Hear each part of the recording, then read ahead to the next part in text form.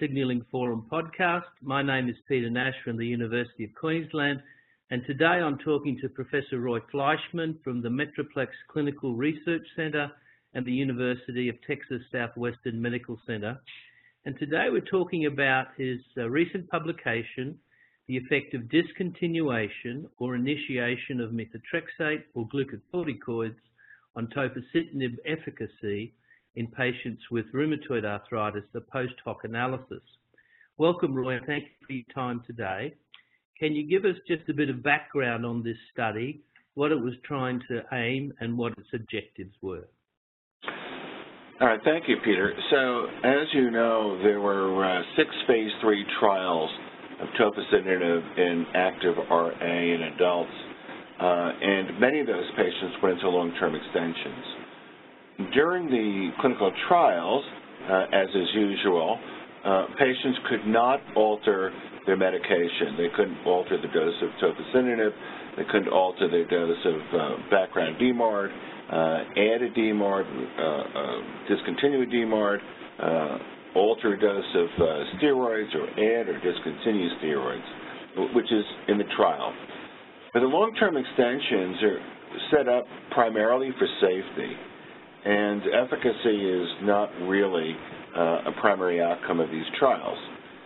So when the long-term extensions were designed, and there were 2 of them, what was allowed was that if patients were not doing well, by physician discretion primarily, or patient discretion, they could adjust their dose of tofacitinib, they could add a DMARD, they could reduce or stop a DMARD, they could add steroids, or they could discontinue steroids. And this was part of the long-term extension. So when we looked at this, we realized that this may give a clue as to what could happen in the real world.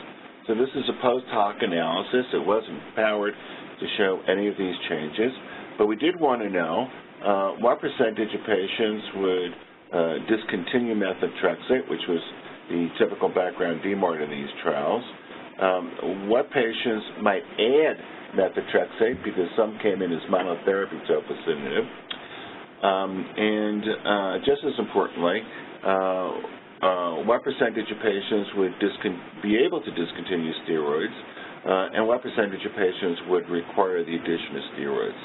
So that was the reason for this post hoc analysis. Okay, and I saw that the sort of mean duration of disease was 9+ years. Do you think we'll be able to use these results, even if they're hypothesis generating, in patients with earlier disease, or clearly we needed a formal study to answer that question? Well, I think that's a really good question. I think that you can use this data to give the practitioner an idea about what they can expect. So the results of this trial were that we saw that many of the patients who entered on monotherapy actually stayed on monotherapy and did quite well clinically. But there were patients who stayed in the trial who still had moderate disease activity. Some even had severe disease activity. They were much better with tofacitinib, but they really hadn't reached goal. And what this trial showed was that those patients who were on monotherapy, the addition of methotrexate was actually helpful in a vast majority of them.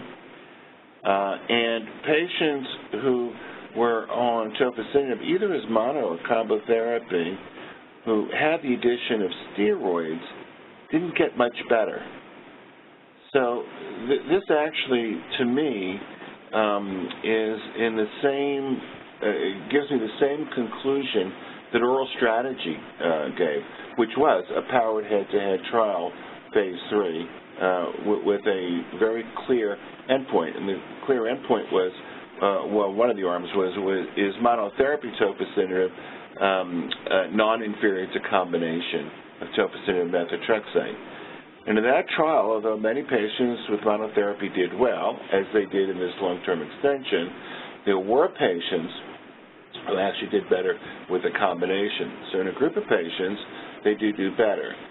So I don't know if I personally would need another trial to assess this type of question, because I think that question has actually been answered here, that if a patient is not doing well, the addition of methotrexate can be helpful. Okay, so there are a number of sort of caveats to it, because I thought a little unfortunate that the efficacy data at year 3 was only present in about half the patients. Do you think that'll change the results, or the numbers are big enough for that not to make a huge difference? I think the numbers are really, really big enough. You have to remember these are 7-8-year extension trials, and as you know, maintain patients in trials for 7 or 8 years, at 300 sites worldwide is really, really, really tough. And was there a lot of Japanese, Roy, because that affects their background dose of methotrexate? The mean was fairly modest at 15. Right. One of the studies was Japan. Was sequel had a lot of Japanese or not so many? Not so many. There weren't that many Japanese in the trial. Okay, that's nice. But also the C-dye, do you think a lot of Americans actually do the C-dye in their clinics? Has it been taken up by most people? So the C-dye, if a rheumatologist does a metric where they examine joints, the C-dye is actually the preferred one. Okay, that's nice. We rarely do a DOS, DOS 28. And the reason for that, as you know, is that the cutoffs for remission of low disease activity, the DOS, could leave a lot of disease activity, and the C-dye is cleaner. So my guess is about 20% of U.S. rheumatologists do a C-dye. Very few do a DOS. Many do a rapid 3, which of course is a totally different metric, which doesn't really relate to clinical disease activity. There was a couple of other little surprises. I was surprised that only 12% of the methotrexate patients discontinued. I would have thought, with half of them on methotrexate at baseline and only 20% of the steroid patients, it would have been nice with so many patients doing well. I would have expected many more to try and wean at least the steroids and maybe the methotrexate as well, but the numbers weren't big. Yes, and I think that's true. But as I said, this is all at physician and investigator discretion. So, Peter, I know you spend most of your time when you're not traveling in the office seeing patients. And it's not infrequent for me to suggest to a patient on tofacitinib, the methotrexate, doing very well, that they can reduce or maybe discontinue the methotrexate. And it's not unusual for the patient to say, am I having any problems with the methotrexate that you can see, because I don't feel any? And I said, no, your labs are really perfectly fine. And I said, well, I'd rather not mess around. So because this was discretion, it really is more real world rather than having a protocol where it's mandated. If it were mandated, you saw the numbers of patients who were in C-dye remission, low disease activity for a sustained period of time. Many more would have been tapered or discontinued with both. But this is, but it's a patient-physician dialogue. Yep, it's much more real world. The other nice finding was that the response at month 3 was usually maintained out to 3 years in those patients who are doing well. So any advice for the clinician, maybe we can use that if you haven't responded perhaps on combo by month 3, you're not going to do that well, and you should seriously consider changing mechanism of action or some other change. Yeah, so that's exactly what I do in practice. As you know, we've had tofacitinib for over 5.5 years in the U.S. I add tofacitinib to methotrexate, and I look at month 3. Month 3 is my key point. And at month 3, the patient has to be substantially better. So what I do every patient, every visit in the practice is a C-dye and a DOS 28 ESR. And if the DOS is down by at least 1.2, but more importantly to me, because I think it's more clinically relevant, if the C-dye is down by at least 60%, I'm fine. I'll continue that combination until the patient plateaus. But if the patient doesn't reach that degree of benefit by 3 months, the chances are they won't. I think that this is what this is telling us, and therefore I'll change medication. So the change in medication could be changing mechanism of action, as you suggested.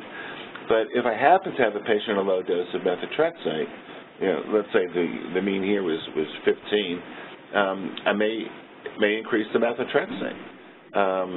But yes, I'm going to do something different at month 3 if the patient has not had a substantial response. So that's good practical advice for the clinicians.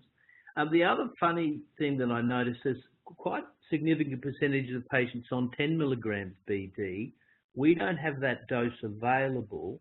What's your advice about someone not doing well stepping up to 10 BD, someone doing very well on 10 coming down to 5? Is there any chance in clinical practice to fiddle the dose like that? So that depends upon the insurance carriers and the availability of the extra doses of tofacitinib.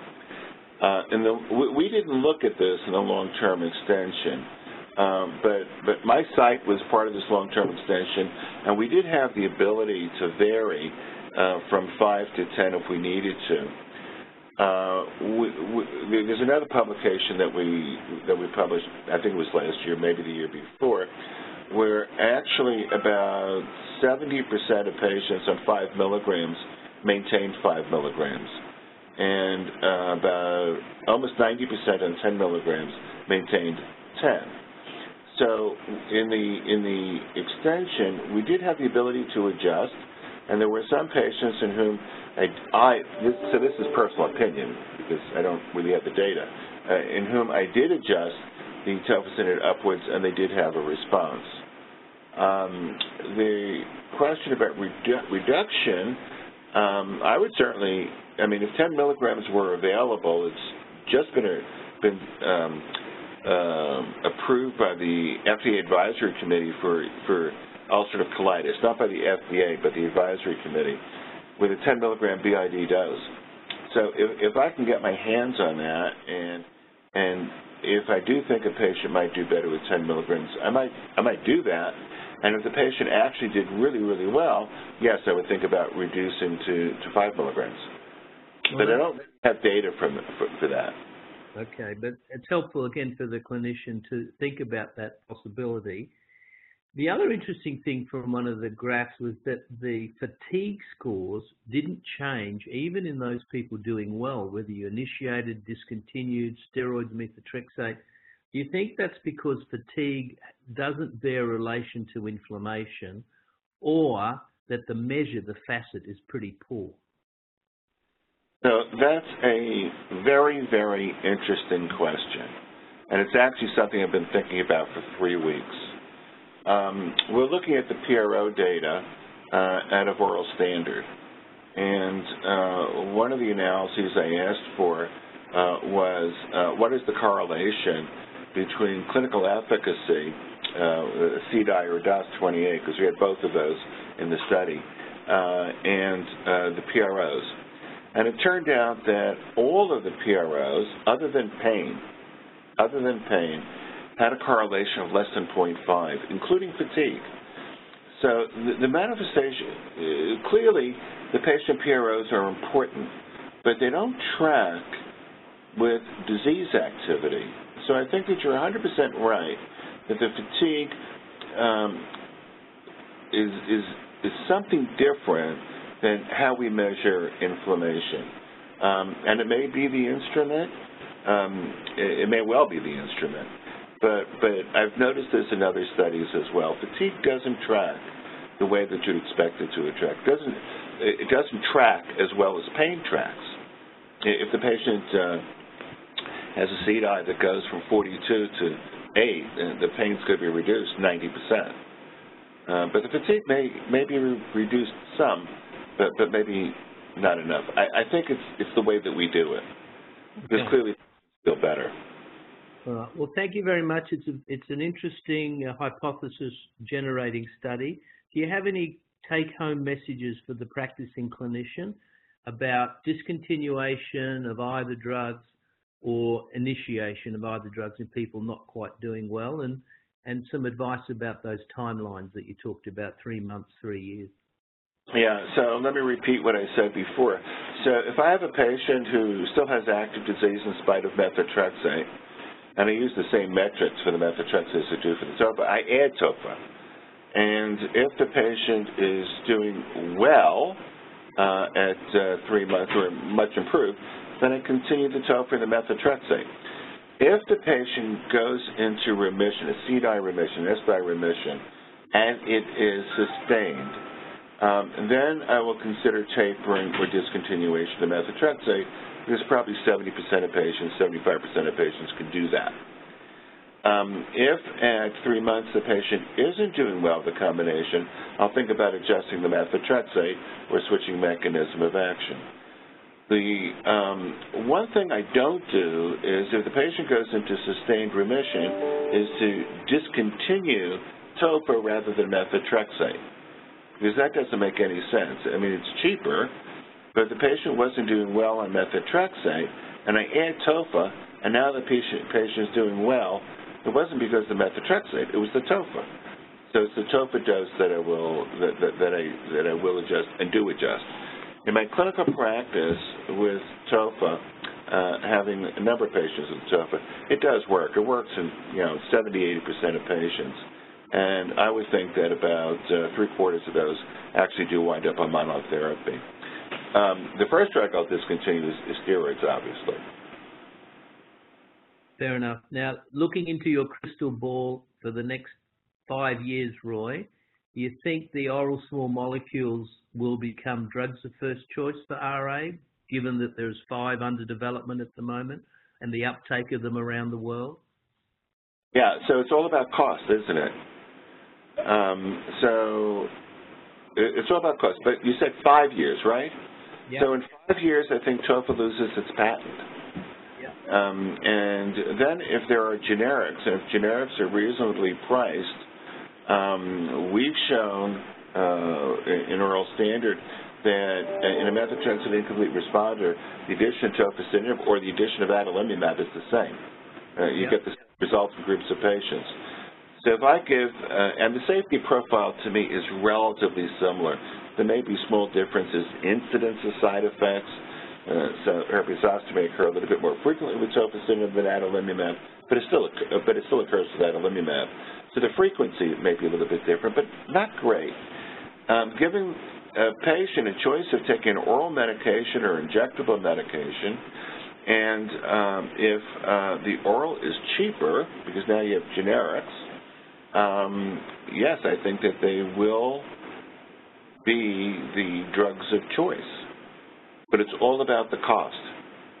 And it's going to be interesting when we have to rewrite all those treatment guidelines and go for the most effective drugs rather than the least expensive drugs. Thank you very much for your time today, Roy. Greatly appreciate it. You're welcome, Peter.